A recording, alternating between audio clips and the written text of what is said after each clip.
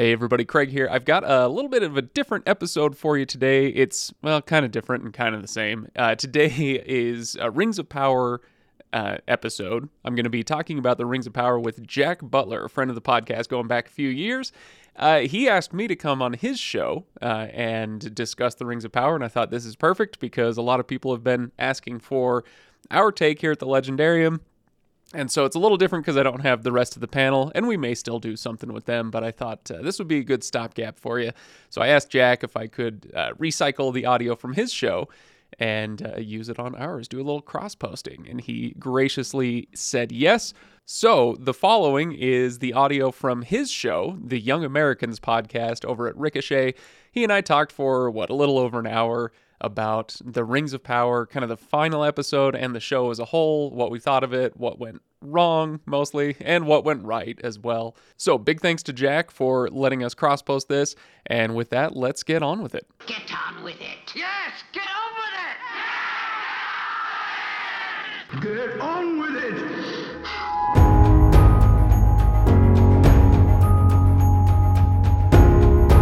Was Rings of Power worth forging?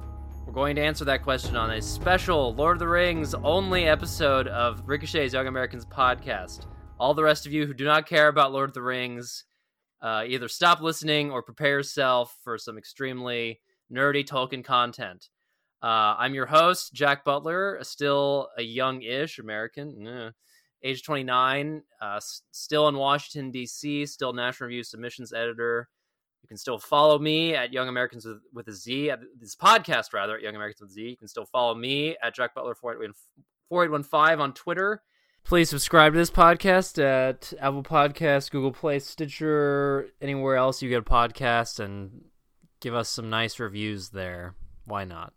And let's see, most millennial thing I have done lately. Okay, here's a good one. I was hanging out on the roof of a friend of mine's apartment last night. That is, it wasn't one of those, DC is full of these soulless yuppie high rises. It wasn't one of those. If it was one of those, like if it had a pool on top of it, then that would have been too millennial for me. Over the summer, I was at a place like that, and I just felt ridiculous. But Jack, when you say soulless yuppie high rise, I can hear the envy dripping from your voice. So yes, let's not pretend.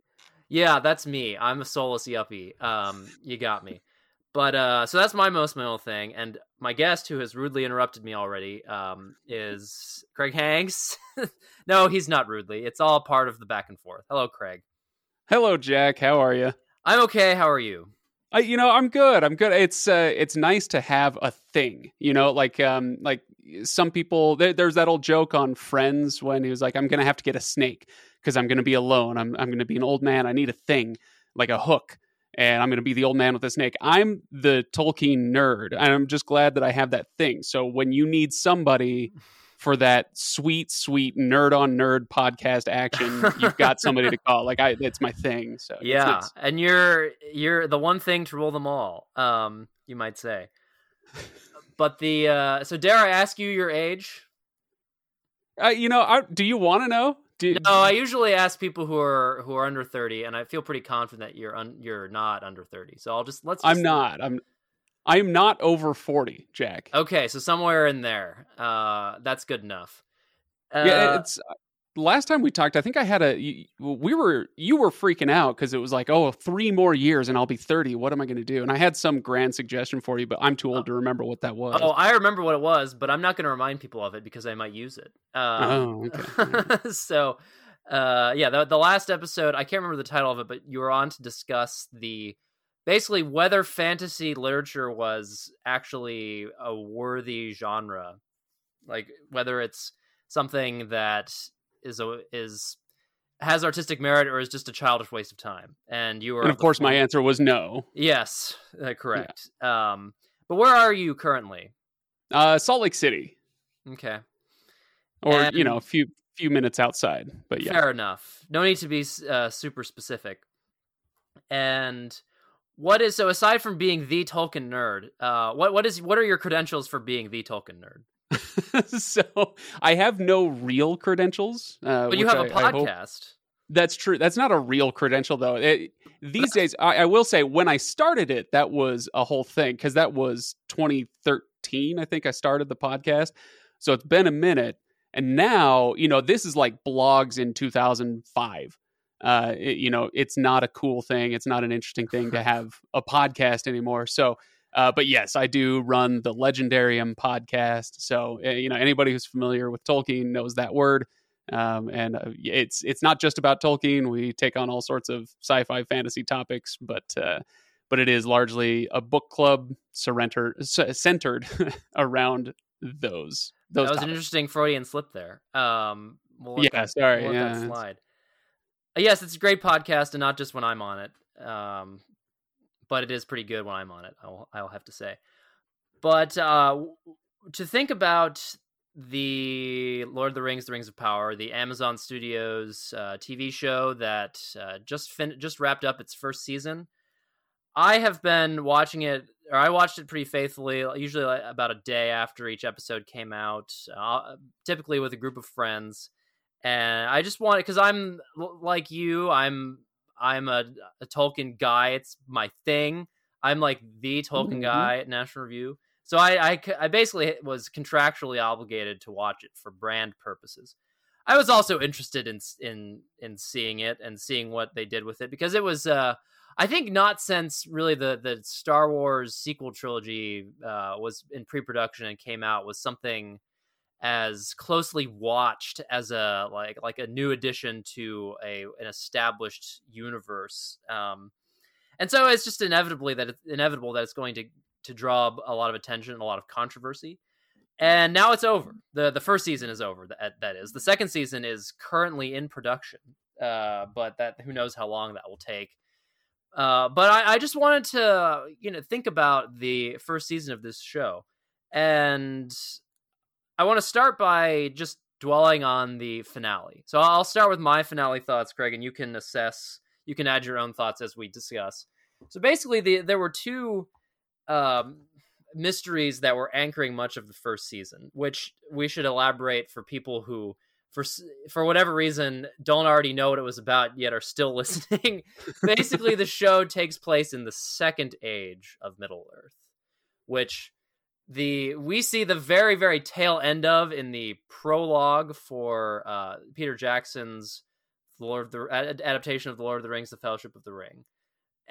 Which you, I believe, memorably described as your entree into this whole fantasy universe, that you didn't really know what any of this was until Cate Blanchett's voice subtly intones over the opening notes of Howard Shore's score, and then suddenly you were in. Oh, absolutely. It was one of the most incredible experiences of my life. Yes, and you rushed to a Barnes & Noble as soon as you got out of the theater or something like that? So, yeah, it was pretty quick. So yeah. I was enamored very quickly and... yeah, devoured all that stuff. So, but that was the tail end of the Second Age. But there was a whole lot of stuff that happened before that, and I think the gist of the Rings of Power is to show all of those things, but in a compressed and altered for television and contorted by rights agreements way. I mean, those are all things we should keep in mind. And so that's what it's about. And so the first season was only the first bit of that attempt to show the trajectory of the Second Age. And there were two mysteries that essentially anchored the first season. One was who is Halbrand, this basically one of the few characters who was not connected to any... Well, let me stop you there, because the question wasn't who is Halbrand. The question is, where is Sauron? Yeah, that's true. I was going to say that next, but yes, that is the better question. They turned out to be related questions. Exactly. Yeah. Exactly. Where is Sauron? Because we can either get into this more later, or we can give a sort of cliff notes now. But as the first season of this show begins, we're at a place in Middle Earth history where Sauron has been humbled. He's been laid low, but people are still like freaking out. Basically, they think he's plotting somewhere, but they don't know what he's up to, and so Galadriel is essentially on a Captain Ahab quest to find whatever he is up to and just utterly obliterate him. But she can't really find him, and all of her elf friends I think this is a total bastardization, not just of the Tolkien Legendarium, but even of the show itself. But I'm just trying to communicate it to lay listeners, perhaps. All of her elf friends are like, chill. What are you worried about? It's over. That's what the first episode essentially takes place. Yeah, because Sauron wasn't the big bad originally. It was his boss, Morgoth, and Yes. they said, hey, we beat him. And by we, of course, they mean they, like gods beat him. Right. And they, and they throw him down and chain him for all eternity and whatever. So they're like, hey, let's just party. Can we just party? And she is the ultimate anti-partier Right. at the beginning of the first season. No, she's a total buzzkill. That's definitely what Galadriel is. But yeah, so the that is the big mystery that drives season 1, and then the other one is, who is this guy who's literally called the Stranger, who has these mysterious powers, shows up as essentially a comet crashing into Earth among these proto hobbits called Harfoots, and we see hints throughout the first season as to both these mysteries. But the finale of this season, we'll just go straight into this, revealed, as I just hinted, Halbrand, this guy who seemed to be an invention for the show, showed up literally in the middle of the sea, and he and Galadriel had this weirdly entwined character journey that brought them each first to Numenor, the Island of Men, and then to the Southlands, the place that I'm not even going to bother saying spoiler alert because we're talking about the finale, becomes Mordor. It turns out he was Sauron all along. Oh, Shock and wow. horror. Oh my gosh. Yeah, so I'm curious what you have to say about this, but I don't know, by like the third or fourth episode, basically there's a moment, I think it was in the third episode, where Halbrand is in Numenor and he stares longingly at a forge as a smith is working. I'm just like, what could that mean? Yeah. So I was suspecting he was Sauron for a while, and then by the penultimate episode of the first season, as he's clearly like grievously wounded, and Galadriel's like, no, let's go on a several days horse journey to my elf friends. You clearly need their help. I'm just like, okay, this is clearly she's being irrational, or this is a real stretch. And then he was Sauron. So I was hoping the show was going to be slightly more interesting than that, but it turned out not to be. Do you have the same sense of this the way this turned out? Yeah, absolutely. I think that there are. Look, we're going to get into lore stuff and time compression and shifts in characters and all that stuff. That's all fine. But just in terms of storytelling, there were some really frustrating things. Like their reliance on a mystery that they stop asking you to care about after about 2 or 3 episodes. So the whole like, who is Sauron, where is Sauron, all this stuff. We open the series with Galadriel on this quest, and she's in Faradwaith, and she's looking for him in this old fortress on the top of a mountain, and it's you can debate whether it's compelling or ridiculous or whatever, but at least it's clear. I want to find this guy. I don't believe that he's gone. And then as things go, she jumps into the ocean. We should probably talk about that too. She jumps into the ocean. She finds the shipwrecked Halbrand. And then the show just kind of stops asking you to wonder where Sauron is.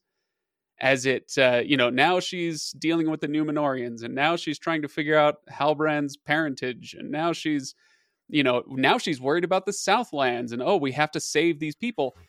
Where's that determination?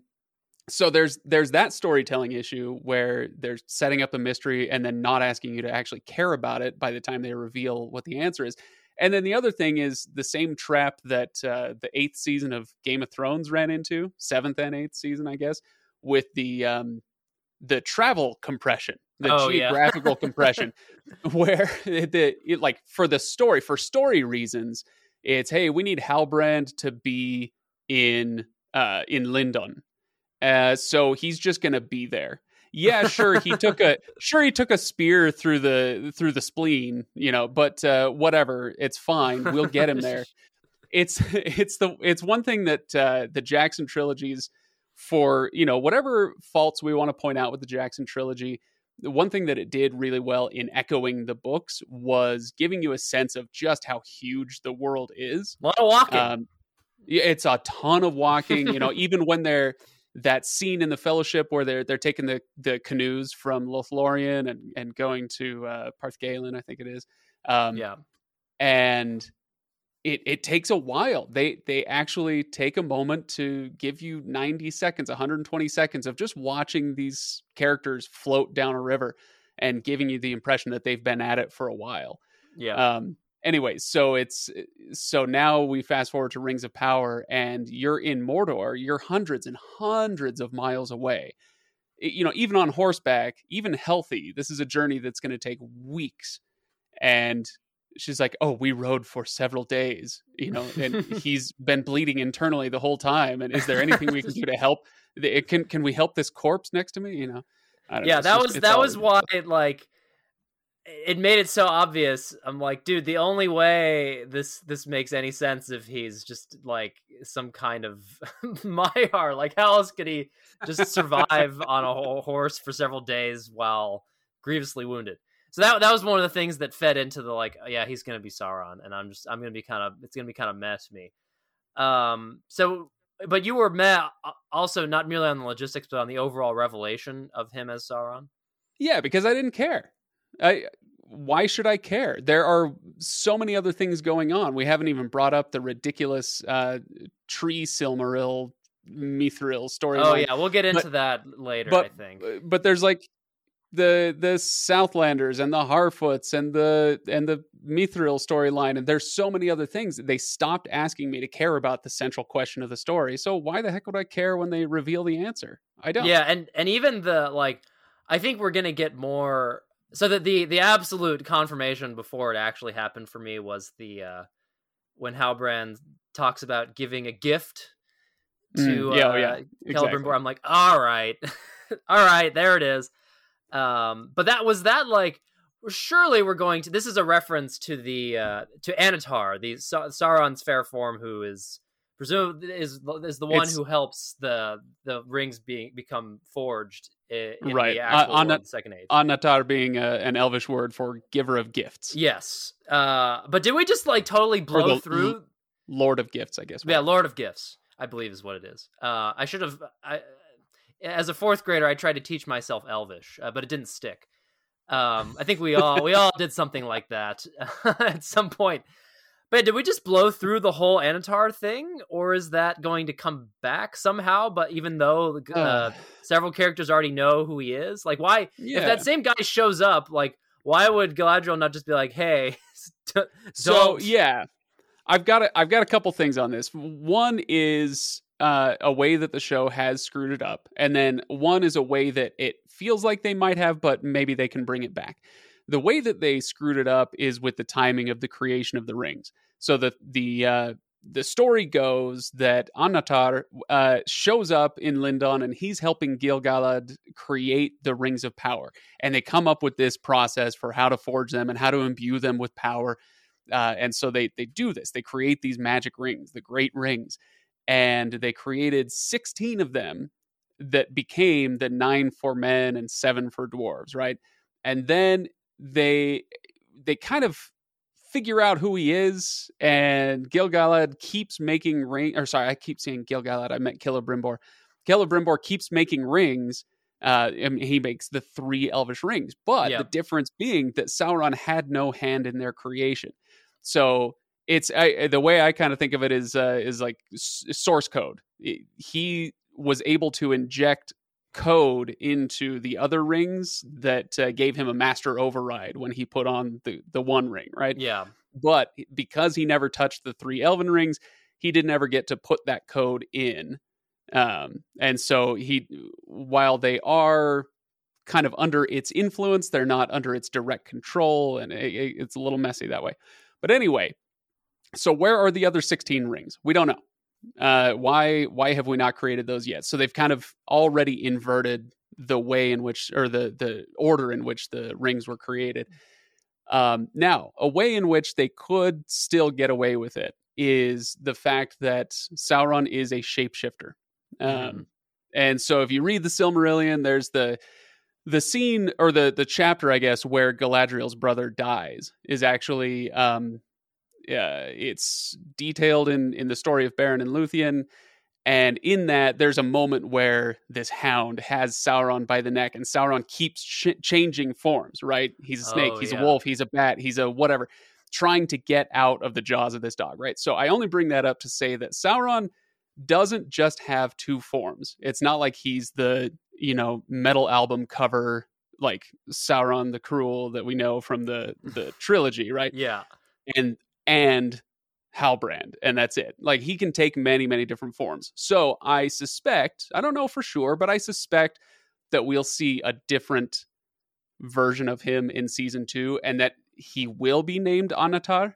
I could be wrong, but that could be a way that they get out of it. So he kind of reintroduces himself with a different form and a different name. So it'll just be very weird, though. Like, hey, I know how to make rings, and nice to meet you. And then everyone is just kind of like, yeah, sure. He seems like a cool guy. Let's go with it. Has anybody ever told you about Alloys? Yeah, this one guy last year, man, it was amazing. I mean, I may be the greatest elven smith since Feanor, but Alloys really blew my mind. Yeah, right. So yeah, we have our problems with how that plot unfolded. I mean, I still think it would have, I still think it would have been more interesting. I had a theory that Sauron would not actually be seen at all in the first season. Like, he'd just literally be speaking to people behind the scenes, like he was still in the unseen world or something. And that I was holding out hope that Halbrand would become a Nazgul or something like that, but it didn't happen. Now, this is not to say that simply because a show does not live out my fan theories, it's bad. But like, there are still many complaints to make about the way that plotline unfolded. And even having said that, I think the Stranger Harfoot plotline was, for one thing, it suffered the defect of being kind of boring. I don't know about you, but I found the Harfoots for the most part pretty uninteresting.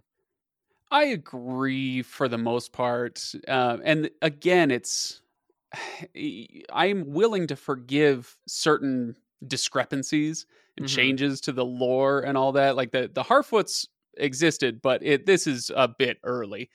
The hobbits were in the Shire for, several hundred years before the events of the Lord of the Rings, but we're talking like 3,500 years before the events of the Lord of the Rings. And, so the Harfoots shouldn't be showing up now. I'm willing to forgive that if you tell me a good story. But while the performance of the main gal, I can't remember her name, who plays Nori, she was great. And I don't think we should take away from her performance. I thought she did a great job. The storyline she was stuck with was not well crafted. Yeah, she had to keep doing really stupid things to drive the story along. Well, and even say, like, there's the Chekhov's gun of the wolf in the first or second episode when she's out gathering berries with all of her little hobbit friends or Harfoot friends, and there's a wolf that shows up. And then, like, there's some wolves that show up later in the season, but that's never, to my memory at least, never really capitalized upon. Like, that gun never gets fired. Where, little things like that, where it's like, why are we here? And the answer to why are we here is, well, this is Middle Earth. And, it's like lightsabers in Star Wars. Oh, it's not Star Wars if there's no lightsabers, right? People need lightsabers. Right. And it turns out the answer, of course, is no. People don't need hobbits. But producers think they're smart. And so yeah, and that's why we ended up with the Stranger, who I had, again, various theories about. And he was, I think the actor who portrayed him, similar to Nori, did a very good job. Like, I enjoyed seeing, like, it's hard to convey the idea of an incarnate spirit, like, figuring out what it's like to have a body. It's like right. a difficult thing to, like, imagine being told that as an actor. You are a being who has existed since time immemorial, and you have just been given a body. So that's what you're supposed to act out. Get you got it? Okay. So he did a very good job with that. But then in this finale episode, when he finally, like, they did the worst misdirection of all time, when basically, like, these people who were following him around, who had this really hostile intent, they think he's Sauron. This is shown in the opening scene of the finale. I was totally unpersuaded by this. I'm just like, this is not going to pan out. We're going to see it's false within the next 20 minutes. And it was too little too late, right? It would have been a great misdirect if we had heard them say something like that when they showed up. I want to say it was like episode 4 or 5, something like that. Yeah. I don't remember. But if they say, oh, they're conversing with each other, we need to find Lord Sauron and restore him to his rightful place or whatever. And so we know what their goal is, where, in reality, like the way the story was told, we don't know what their goal is. So they're just wandering around causing mayhem. And then finally, let me back up and just say, they should have said something earlier so that we as the audience think, oh my gosh, that's Sauron. And how does this fit in with the rest of the story? And then they pull the rug out from under you in episode 8 and you see it's not Sauron. And that could have been interesting. It could have been ham-handed, but as it stands, it was very ham-handed, as you say. And even more so, once the stranger basically gets his act together, and once I heard one of those evil people whisper the word Astari, then I'm like, uh-oh, here we go. And so they don't, so he acts very wizard-like, then confirms that he's a wizard, and then, oh gosh, follow your nose, Nori. Oh my gosh, I booed at the screen when I heard that, because I was just hoping all season long. I was like, look, there's so many people, there's so many beings this guy could be. There's even so many other Astari this guy could be. Why? And it's not confirmed that he's Gandalf yet, but yeah, it is. Yes, it is. Is it confirmed? Just the nose thing has essentially confirmed it? Yeah, as you say, it's all about confirmed. Like the nose and like this mysterious Gandalfian affinity for hobbits. It's like why like, oh, because he spent all this time with them in the Second Age. And yeah, I was just very disappointed by that revelation. I mean, there's a possibility that interesting things can happen out in the East. Like we have no idea what really happens in the East. That's never really been shown. That's going to be fun. In any Tolkien stuff, like there's a lot of scope for stories there, but I'm just, why did it have to be Gandalf? Like, we know there's so many other possibilities. Does you have to stick with Gandalf? We've had enough Gandalf. No offense to him, he's very important. It's the same thing as the Hobbits. Oh, it's Lord of the Rings. We need characters that people can latch onto. No, you don't. You do not. Yes, these like characters like Galadriel and Elrond, like they were around. Yes, okay, they should be in the story. They were involved in the story, but it's kind of showing a contempt for the audience. Like, oh, you can't handle this unless you have something that we think you can latch onto, hobbits and Gandalf and all that. And again, kind of like with what I was talking about earlier with the other stuff, I would be willing to forgive it probably if it were handled better. But instead, they do the follow your nose thing. And it's a bit, again, let's bring it back to Star Wars again. You remember there's the bit in Rogue One, which is, a perfectly fine, serviceable movie. And then it comes to a screeching halt about 3/4 of the way through.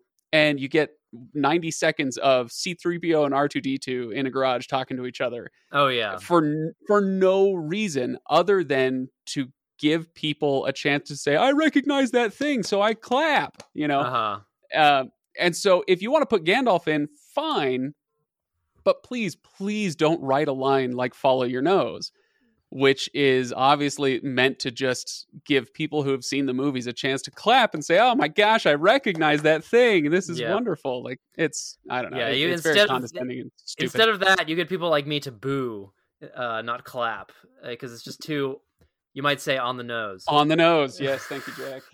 Yeah. Right. So overall thoughts on the last episode of the first season, just on its own terms.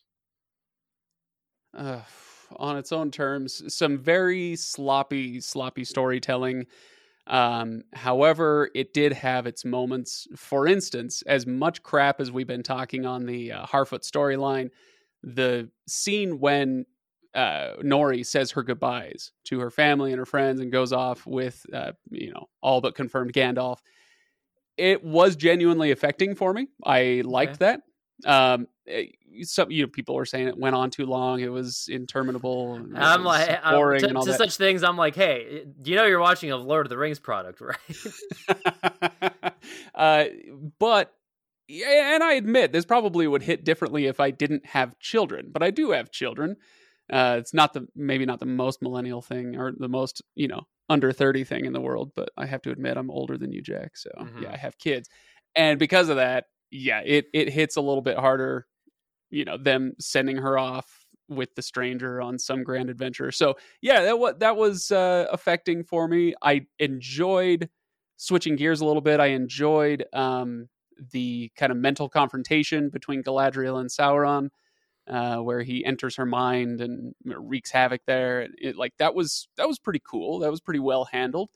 Even if not everything around it was. But so there were things about it that I genuinely enjoyed. But the way that they wrapped up the stupid mysteries, well, it was inevitably done stupidly. So it was ultimately, I think, unsatisfying.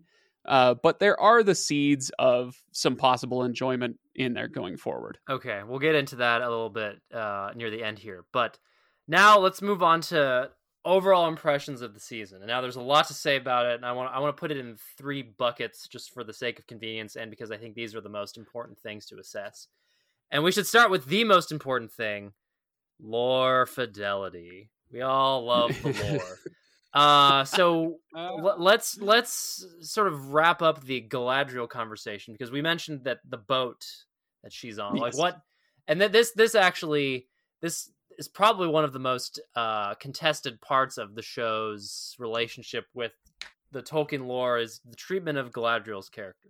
So the reason she's on this boat is that she has essentially been sent back to Valinor, where she's from, the land from which the elves came, this sort of blissful place where, what does she say? There's like constant singing or whatever. Sounds great. It's like a supermarket, I guess. No. It reminds me a lot of their old like Far Side cartoons or whatever from years and years ago that I used to see, where it was kind of poking fun of the idea of heaven, where it's so you sit on a cloud and play the harp for eternity, and that sounds nice to you, Yes. So Galadriel's been sent back there, but at the last minute, as the boat she's been sent on is about to enter, she jumps off of it because she just doesn't think that she's worthy, or she thinks that there's still evil left in Middle Earth for her to fight. And this sets the stage for her character for the whole season, who basically pursues her vengeance quest all the way through the end until the point where she realizes that, wow, all of this may have been my fault. So initially, there was this whole one of the whole aspects of the big to-do about the show before it started was that Galadriel was going to be this girl boss, yes, queen character. And it seemed like that was going to happen, at least maybe the first few episodes. But actually, I think by the end of the first season, it goes so far in the opposite direction that it's almost lore inconsistent in the opposite way, where she's like such a terrible person that you're like, wow, right? Is that that doesn't seem like the character Tolkien made? So what do you think of the Galadriel relationship to the lore that this season showed? Yeah, it's so the complaint that people had was, well, this doesn't have much relation with the Galadriel we know in the Lord of the Rings, right? She's the Lady of Lothlorien, and she's tall and magical and ethereal and aloof and all these things. And in this, like you say, the first few episodes, it kind of, people felt like it did violence to that, because now she's this badass warrior and look at her sword fight against trolls and all this stuff. I didn't mind that one little bit, because, well, it's fine.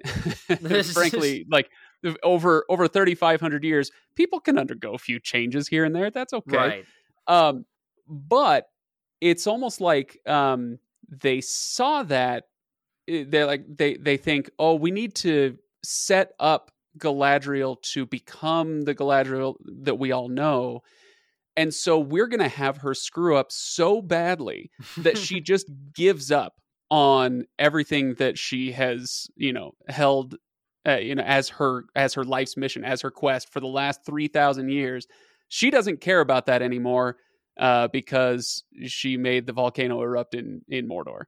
And so so does this make sense? It's like the violence to the character ended up going the opposite way, because now the Galadriel that we know in the Lord of the Rings is just like, whatever. Just go ahead and do whatever you want, Middle Earth, because clearly I don't know what I'm doing. So it was unsatisfying again. There's that word again. Yes. Yeah, it was. In like the second or third episode, I sort of predicted the arc that they were I mean, not that I was predicting it, because clearly there was going to be a journey to the character we knew, and I thought it would be kind of interesting to show that if done well, like how she decides that strength of arms is not how she will defeat evil. Like that was something that could be interesting, but as we've agreed on here, is almost like an excess in the other direction of like, now not only Mordor erupting, but if you take Sauron at his word, essentially Galadriel created him as well.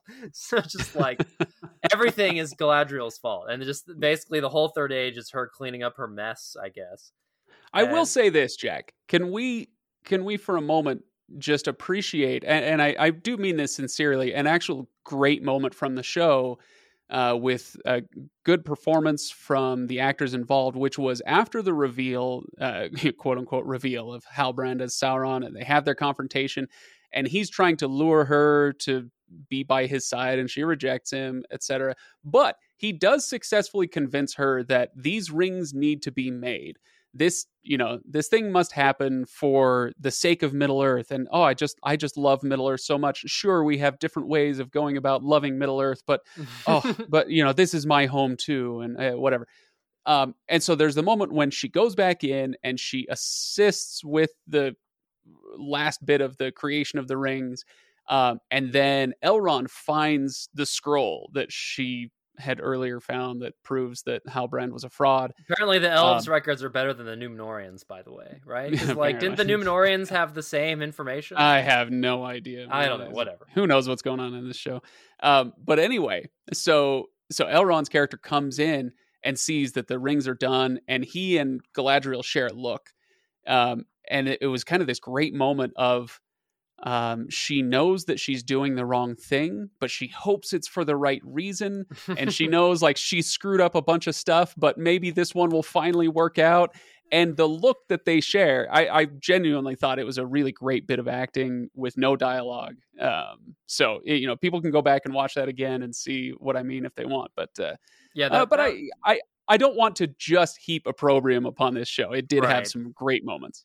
Yeah, there are. I mean, so see, episode 5 I was not very happy with, but then episode 6 that ends with Mount Doom erupting, that like basically won me back. I was really taken in by everything that happened in that episode, and I actually do think the Adar character, who seems to be another invention of the show, there's interesting possibilities for him. I don't know how long those possibilities will last now that Sauron is heading back. Just like, I don't know how long he is for this world, but he was a interesting addition to this all, but definitely obviously a deviation. But the idea, like the thing I found interesting about him is that Tolkien himself was not really sure what orcs were. He was ambiguous about this. Like, do they have souls? Are they made from stone? Like, what's their deal with them? And so having Adar there essentially advancing a like possibility of, we Uruks are just as, we have the secret fire just like you do. Like, he may be totally wrong about that, but it's not like a complete deviation, because there's actually ambiguity in the lore about this. So that was interesting to me. But less interesting was the Mithril. We've already hinted at this. I took great offense to this when it was first introduced. I think it was in episode 5, which I basically hated. Because the way it was shown, it seemed like a bastardized version of Glorfindel's fight with, was it Gothmog? Yeah. The one of the other Balrogs out there, previous Balrogs rather. And the idea advanced in the show is that Mithril is like this sort of permeation into the earth of the spirit of a Silmaril. And the Silmaril being a holy jewel from the First Age. Yes, thank you. Right. For all the people who somehow don't know still what here. that is, and we're still listening to this, and the elves desperately need basically their Silmaril supplements to stay alive. When I saw that, I was like, so in my theory of the show where Sauron had not actually shown up yet, but was like feeding lies to people, I was like, okay, I can really see this being a lie that Sauron tells to the elves, to make them think like we need to take our Silmaril supplements, otherwise we'll fade from existence. But no, it seems that that understanding of Mithril was not completely confirmed by the events of the show, except in as much as the rings of power that do get made at the very end of this season have Mithril in them, and presumably that is what gives them their power, right? Or like it's the main source of their power. I don't know. It all seems really weird to me, and it's certainly deviation. So let's talk about headcanon for a second, Jack, because okay. Headcanon is obviously it's going to be purely subjective. It's individual to each person. You have your own headcanon about how things work. So what is the One Ring or the 3 Elven Rings or whatever? What are they? How do they work? What is the magic within them? And you can come up with your own kind of explanation for how these things work. But even in your own head, if you bother, if you care enough to come up with headcanon for how the 3 Elven Rings work and what it means that they're imbued with the power of preservation and all this, that headcanon will make sense, at least to some extent in your own head, right? It's going to make sense. The story presented in the show makes no sense. So the elves need Mithril to survive now, 2,500 years plus after the Silmarils were destroyed, or lost, I guess, is a better word for it. After the Silmarils were lost, now, 2,500 years later, suddenly, without the Mithril, this kind of like lightning bastardized version of a Silmaril, without Mithril, now they're going to die. The evidence being the tree, right, is wilting and rotting. See, I thought Sauron was going to be like messing with the tree, right? In the background. Right, something like that. And so, but no, it's not Sauron around there. I mean, potentially, I guess. No, because he's with Galadriel the whole time. So yeah. So it's presented as the elven people, that like each elf needs a measure of the light of Valinor that came through the trees and was entrapped in the Silmarils and now is encased in this dwarven mountain. They need that light to survive now for some reason.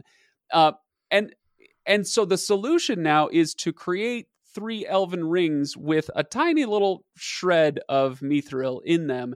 And that is going to suffice for the entirety of the elven race and its future in Middle-earth because 3 elves are wearing them. This makes no sense on its own terms, like within its own, again, headcanon, I guess, if we call the show headcanon, it's, the writer's headcanon. It doesn't, nothing computes about that. And so as far as a lore deviation, yes, I was one of the people. This was the only time in the show that I did this, but I literally yelled at my TV screen that, it's not okay. This deviation is not okay. But if you're going to make it, at least tell a decent story with that deviation, and they didn't. It doesn't make any sense on its own terms. So boo the Silmaril tree, boo the Mithril storyline, boo all that stuff. Yeah, I'm basically with you on that. So those were 2 of the biggest bones of contention. Are there any others that you want to complain about before we try to assess the overall and perhaps even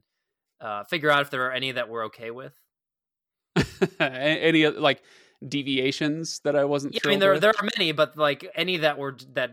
So you said that was the Silmaril thing was the only thing that made you yell at your TV.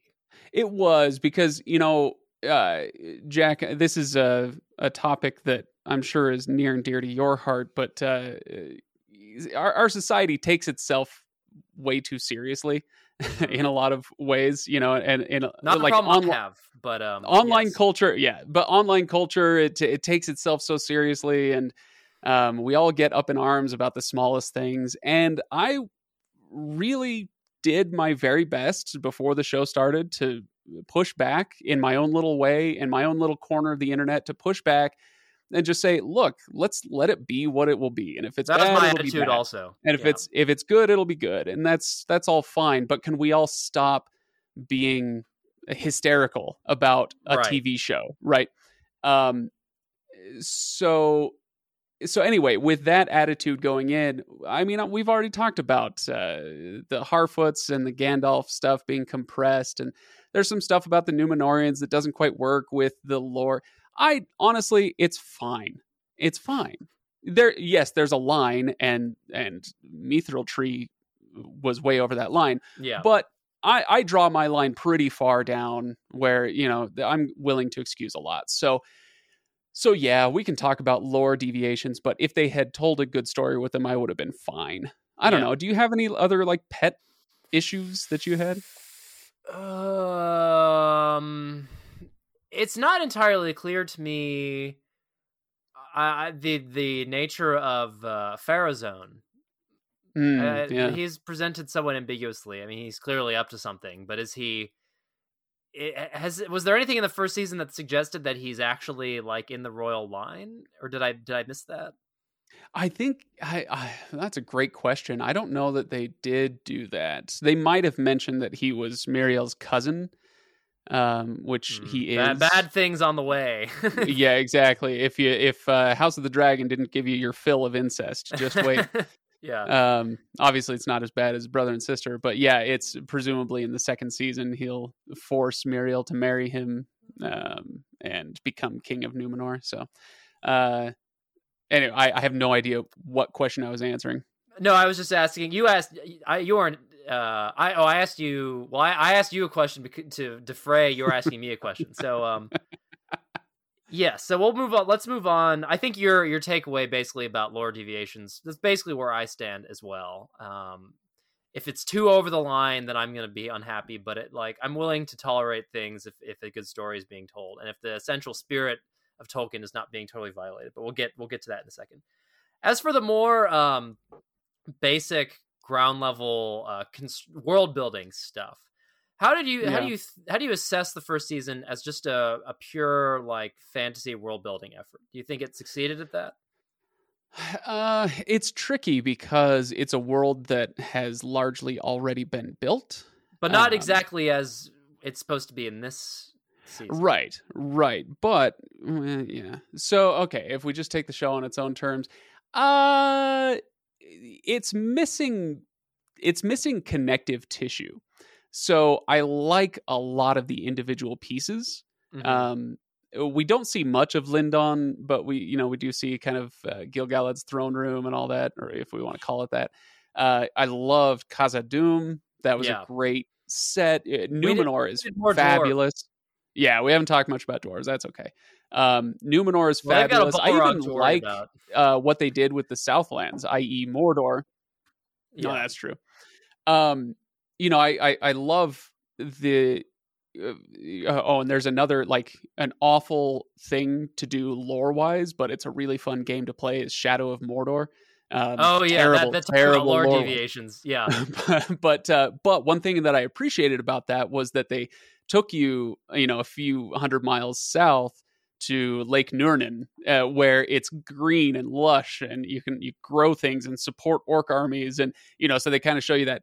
In a similar vein, I actually like the Southland storyline and the aesthetic, where it's like, hey, this is a land that actually supports people and has potential, whatever, before it gets blasted out by a volcano. Anyway, so my long-winded answer here is there were so many little bits or big bits that I really enjoyed, but the connective tissue tying all these storylines and places together wasn't there. I mean, it's kind of like we talked about with Galadriel riding with a deathly injured Halbrand for hundreds and hundreds of miles, over the course of a 2 or 3 days, it sounded like, where the geographical compression made the world feel fake in a way that Jackson's version of it felt quite real. Yeah, I agree with that. So contrived, I guess. Yeah, that's basically how I feel. I mean, I think Numenor as a setting, as well as Khazad-dûm and the Southlands, were all very well done, and there are places that I would like to see more of. I mean, we did not. I said this already, but I'll say it again. We needed more dwarves. I want more dwarves. Well, they have that Balrog to deal with. That was a moment when at the end of that episode, I think that was episode 7. Was that the last we saw of the dwarves? I think it was. Where that leaf drifts down further and further into the cave. I started chanting with the people I was watching, Balrog, Balrog. And then when it showed up, I was like, yeah, Balrog. But then we didn't see it. It's just it's lingering down there. Is that Durin's Bane, by the way? I assume it is. It has to be, which again really messes with the storyline or the timeline. But it's got to be. Yeah, I assume so. Not good news for Durin, if that's Durin's Bane. Not good news for him at all. But okay, yeah, I think we're basically in agreement on that, on the world building stuff. So last thing then in this sort of overall portrait, Spirit of Tolkien. Like, I think and I mentioned this in my season 1 takeaway, I think that a lot of authentically Tolkien elements came through. Power bad, corruption bad, friendship.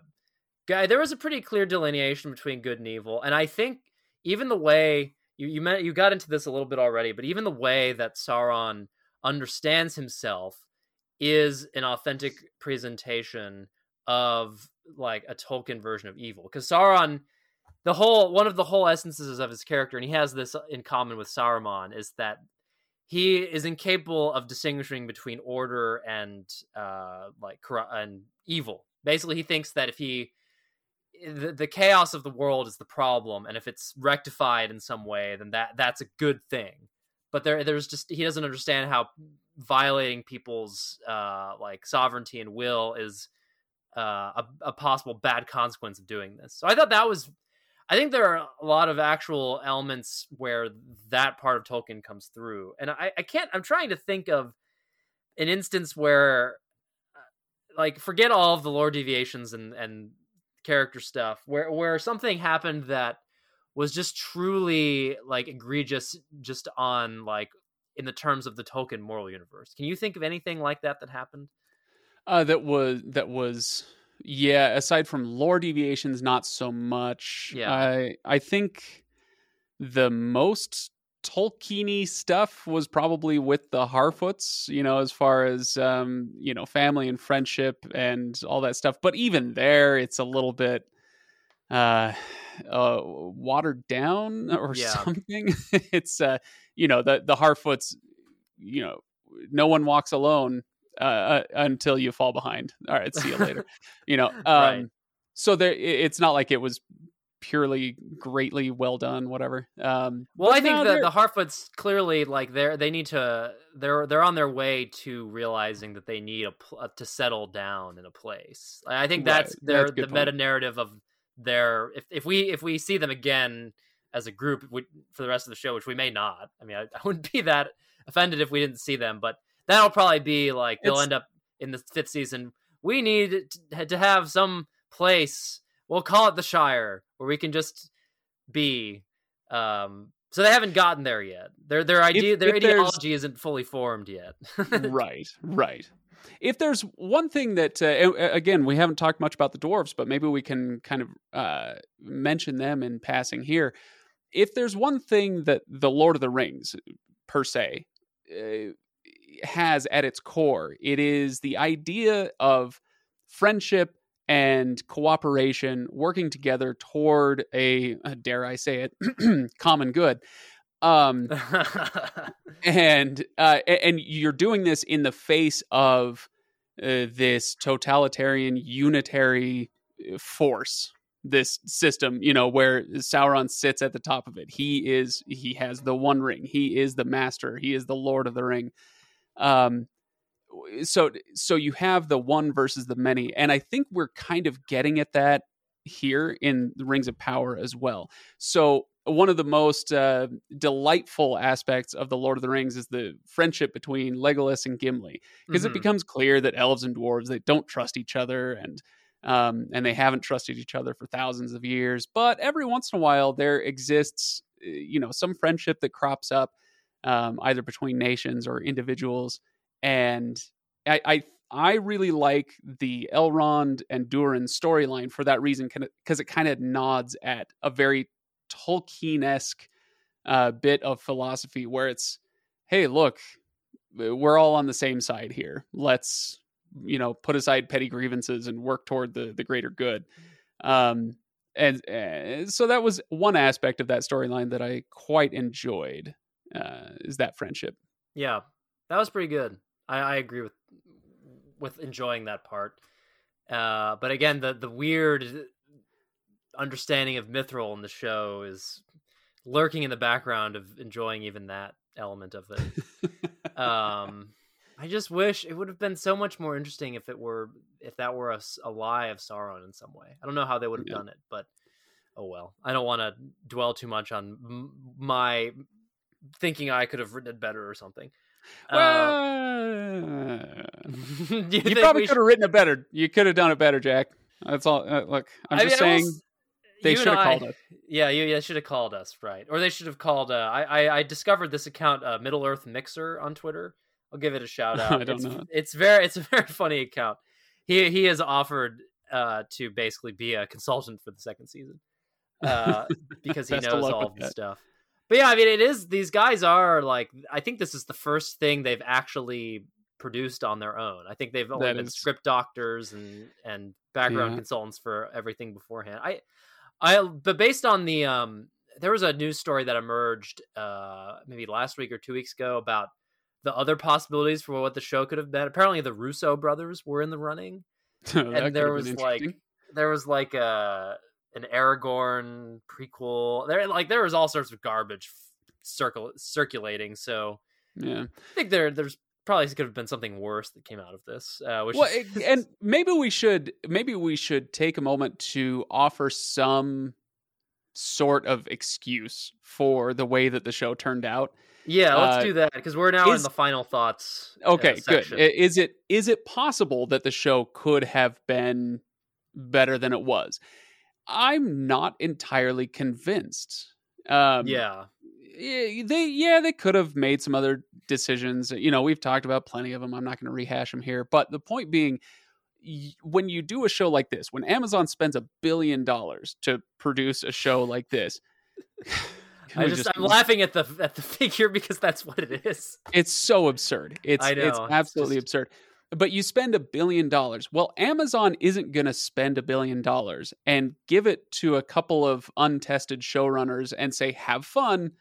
You're writing by committee. And it becomes very, very clear as the show goes on, how kind of watered down and poll tested and washed out of individual imagination it really is. And so already you're set up in a situation where you're probably not going to create something that is terribly original or interesting. All right, so that's part one. Part two is the Tolkien estate. And our friends at the Tolkien estate. Oh boy. I've resisted until this show came out. I've resisted being too vocal about this. But I'm just going to go ahead and say it, Jack. Screw the Tolkien estate. They've messed up this show, and I think they did it deliberately. I think they did it with malice of forethought. The idea that you would sell the rights, or so they didn't have to sell the rights, but the rights to the appendices of the Lord of the Rings get sold, and then you go to the Tolkien estate and you say, "Hey, we need to use the Silmarillion," and they say, "Heck no! How dare you sully our grandfather's work with your dirty Amazonian capitalist hands, whatever. And so they refuse, and in so doing, completely kneecap the show, so that you get awkward moments like the fact that they reference Yavanna, the goddess of growing things, Yes. but they can't name her. So you can reference her, but you can't name her because that's in the Silmarillion, and you don't have the rights to the Silmarillion, and it creates awkward moments like that. And you have to create a different storyline for what happened to the Silmarils at the end because the quote unquote true story is in the Silmarillion, Yeah. and and so you have to create this ridiculous tree storyline. So my point just being, could it have been any better? I'm not sure, and I am starting to come to the understanding that we need to lay a lot of the blame for this at the feet of the Tolkien estate. And it's a bit like we've been talking about with Galadriel. In rushing to avoid destiny, she ends up finding it, right? Yeah. She brings Sauron to power in trying to find him and destroy him. Similarly, the Tolkien estate doesn't want these adaptations to sully the the legacy of their grandfather, but by working against that, or by working toward that goal, they end up kind of second-handedly creating products that do violence to the legacy of Tolkien. So this is I'm an done with them. unexpectedly hot take. I was not expecting this, but I'm persuaded by it. I saved it to the end so that nobody would hear it, Jack. Yeah, I mean, that was my understanding initially, was that the Silmarillion would be, and it actually, this misconception of mine was not corrected until relatively recently, obviously before the show started, but I had just assumed for a long time, like, oh, they'll be able to draw from the Silmarillion. That'll be interesting. No, sorry. No Silmarillion for you. And that's a real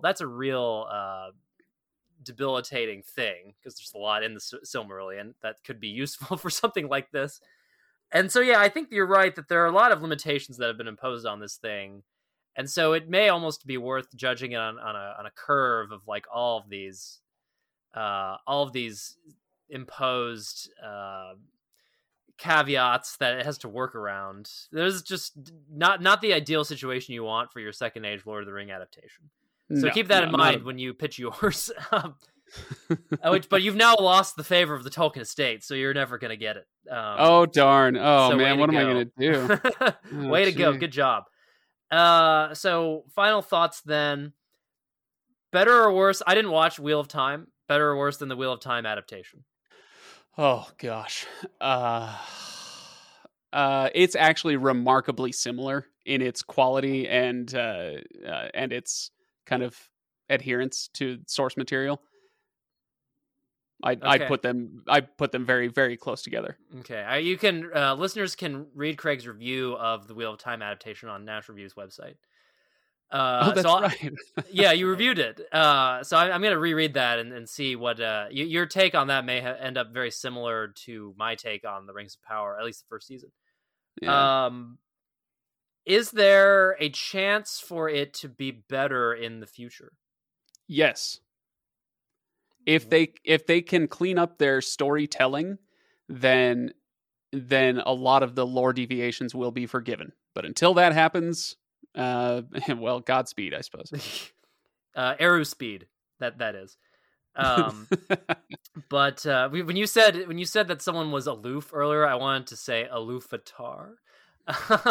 But I said that would have been worth an interruption, Jack. You should. I didn't do it. I lost the opportunity, so I'm just going to dish it out now. What was the other thing? Will you keep watching? Yes. This may be we're maybe getting into the fallacy of sunk costs at this point. Oh, yeah, we are. A significant chunk of my life has been dedicated to Middle Earth. I'm not going to not watch a Middle Earth show. The one caveat I will put on that is that I feel like I'm okay to do that because I'm mature enough at this point not to lose my absolute gourd over a bad adaptation. And go completely crazy online and off, as some people seem to be doing. Yeah. And so my thing has always been, and before the show started, I was telling my listeners this over at the other my podcast. If you can't watch, if you don't think you'll be able to handle a bad adaptation, please don't watch it. And if you do, don't engage in the conversation. Just let it go. Live your life. Go on your way. And so that's my only caveat to that is I feel like I'm able to just kind of let it go if it's not good. And so, yes, I'm going to continue watching it. Yeah, I could see some lore deviation being so egregious that if I'm not just outright giving up on it, it will just totally alter the approach I have to watching it. Like if Elrond marries Galadriel, it's like, all right, we're out of here. Yeah, we're like, okay, this is now a camp adaptation of Lord of the Rings. I should expect a musical. Like the. Did you ever watch the Soviet Fellowship? Oh no! I thought you were going to talk about the musical theater production musical, that was on in London. I have not seen the musical, but I did watch the Soviet Lord of the Rings adaptation. I understand it's absolutely insanity. Oh, it's great. But when they get into Lothlorien, there's like a weird elf musical that happens around them. Oh, man, so like, who knows? Maybe if that something like that happens, then it's just a different product, and you have to enjoy it differently. But yeah, I highly recommend to you and to everyone who is a Lord of the Rings fan to watch the Soviet Lord of the Rings. It just has this incredible bonkers energy to it. It's because they have a budget of approximately 5 rubles to work with. But despite that, like Tom Bombadil is in it. It's just crazy.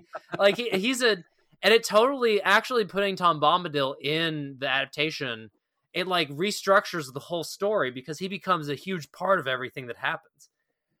So it's a completely different product in that respect. Besides all of the other weird things that happen in the show or in that adaptation. But anyway, enough about that. Final question then. Let's see. Would you prefer to give it a letter grade or a ranking out of 10 or out of 100? Oh gosh. Jack, this is your show. What do you want me to do? I feel like a grade out of 100 gives you the most possibility for being specific. Okay, letter grade out of 100, or not a letter grade out of 100. Or sorry, a number grade out of 100. I've been the one who said letter grade out of 100. If that's what I meant, if that's what I said, that's obviously not what I meant. Although theoretically, if there's an infinite amount of numbers, eventually, letters are numbers also. Oh gosh. All right, sorry, I just watched that Netflix documentary about infinity. So. Oh, okay, okay. Sorry, well, okay. I won't distract you any further. Out of 100, this is difficult because. Is it for the show as a whole? Because the production value, the design, the costuming, that was all great. The acting was at least good. The writing was bad. Whatever. The CGI was all over the place. So overall, I think I would probably give it a 65 out of 100. Yeah. That's about where I was. Yeah. So right in there. Yeah, with some wiggle room in there, but it's more good than bad. But the bad stuff is just so much more fun to talk about on a podcast like this. Yes, exactly. Yes, that is an assessment I share as well. So yeah, that was the last question I had about the show. I usually also ask. Since this is the Young Americans, although I'm increasingly an un-Young American, if there's anyone under 30 we shouldn't trust, but I don't think that's... I mean, we shouldn't... 30. Yeah. Well, I gave away the way I'll change the show when I turn 30. Maybe, is there anyone under the age 3000 we shouldn't trust? I guess that's a better question. Can we just stick with the Tolkien estate? I don't trust them. I don't trust them to be the stewards and gatekeepers of their grandfather's legacy. So, do you think this is? Do you not trust them since Christopher died? Do you think Christopher was good? He at least it's with Christopher. It was a claim of legitimacy. He had a serious claim of legitimacy, where. He grew up with these stories. He helped his father out with them, and then obviously did a lot of yeoman's work after his father died and all that. So as a gatekeeper, he had legitimacy, even if I disagreed with a lot of his takes on that. But now that he's gone, the only possible person I think left in the whole world who could act as a singular gatekeeper for Middle Earth is Tom Shippey. Craig Hanks. Sorry. And I don't, Never mind. and I don't think Tom Shippey is very interested in that necessarily. I could be wrong. I'd have to ask him. But so anyway, what was I saying? Who am I? What is truth? Time is a flat circle. What's going on? You're the gatekeeper. I shouted that you're the gatekeeper, not I am not the gatekeeper. And that is the thing that's driving me crazy is that everybody on the internet is acting like Middle Earth belongs to them and that they are the gatekeeper. And it's kind of making me go a little batty. Yeah, I agree with that. Like, as I said about so late last year, I wrote a 20th anniversary appraisal of the Jackson trilogy for National Review, and my conclusion. Because of course you did, right? Well, I was asked to actually. Oh, but okay. I mean, not that I would have probably done this on my own, but at the end, after going through some of the flaws and the complaints that people like Christopher Tolkien had, I concluded by saying something like, at the very least, the virtue of the movies is to point people toward the source material, and that's worthwhile. And I think that's happening here also. I mean, if people from this like either go to the Legendarium for the first time or return to it, great. And because it belongs to everyone.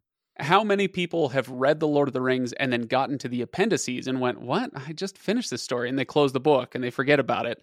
And now they're given a reason to go in and delve in. There's some fascinating stuff in the appendices. And if you take it a step further and you're like, I'm actually going to read the Silmarillion, or at least the last 2 chapters of it, and read about the second and third ages.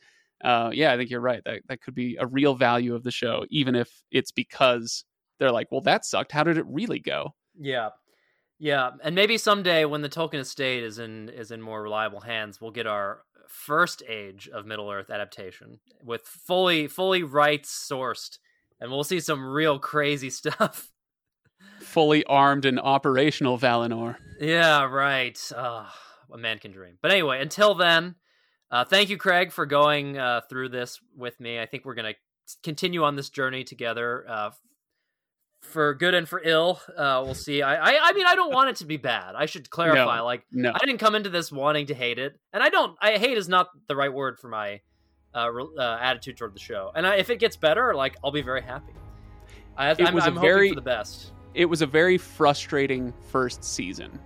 Yeah. But that doesn't mean that it is purely bad. But it was very frustrating.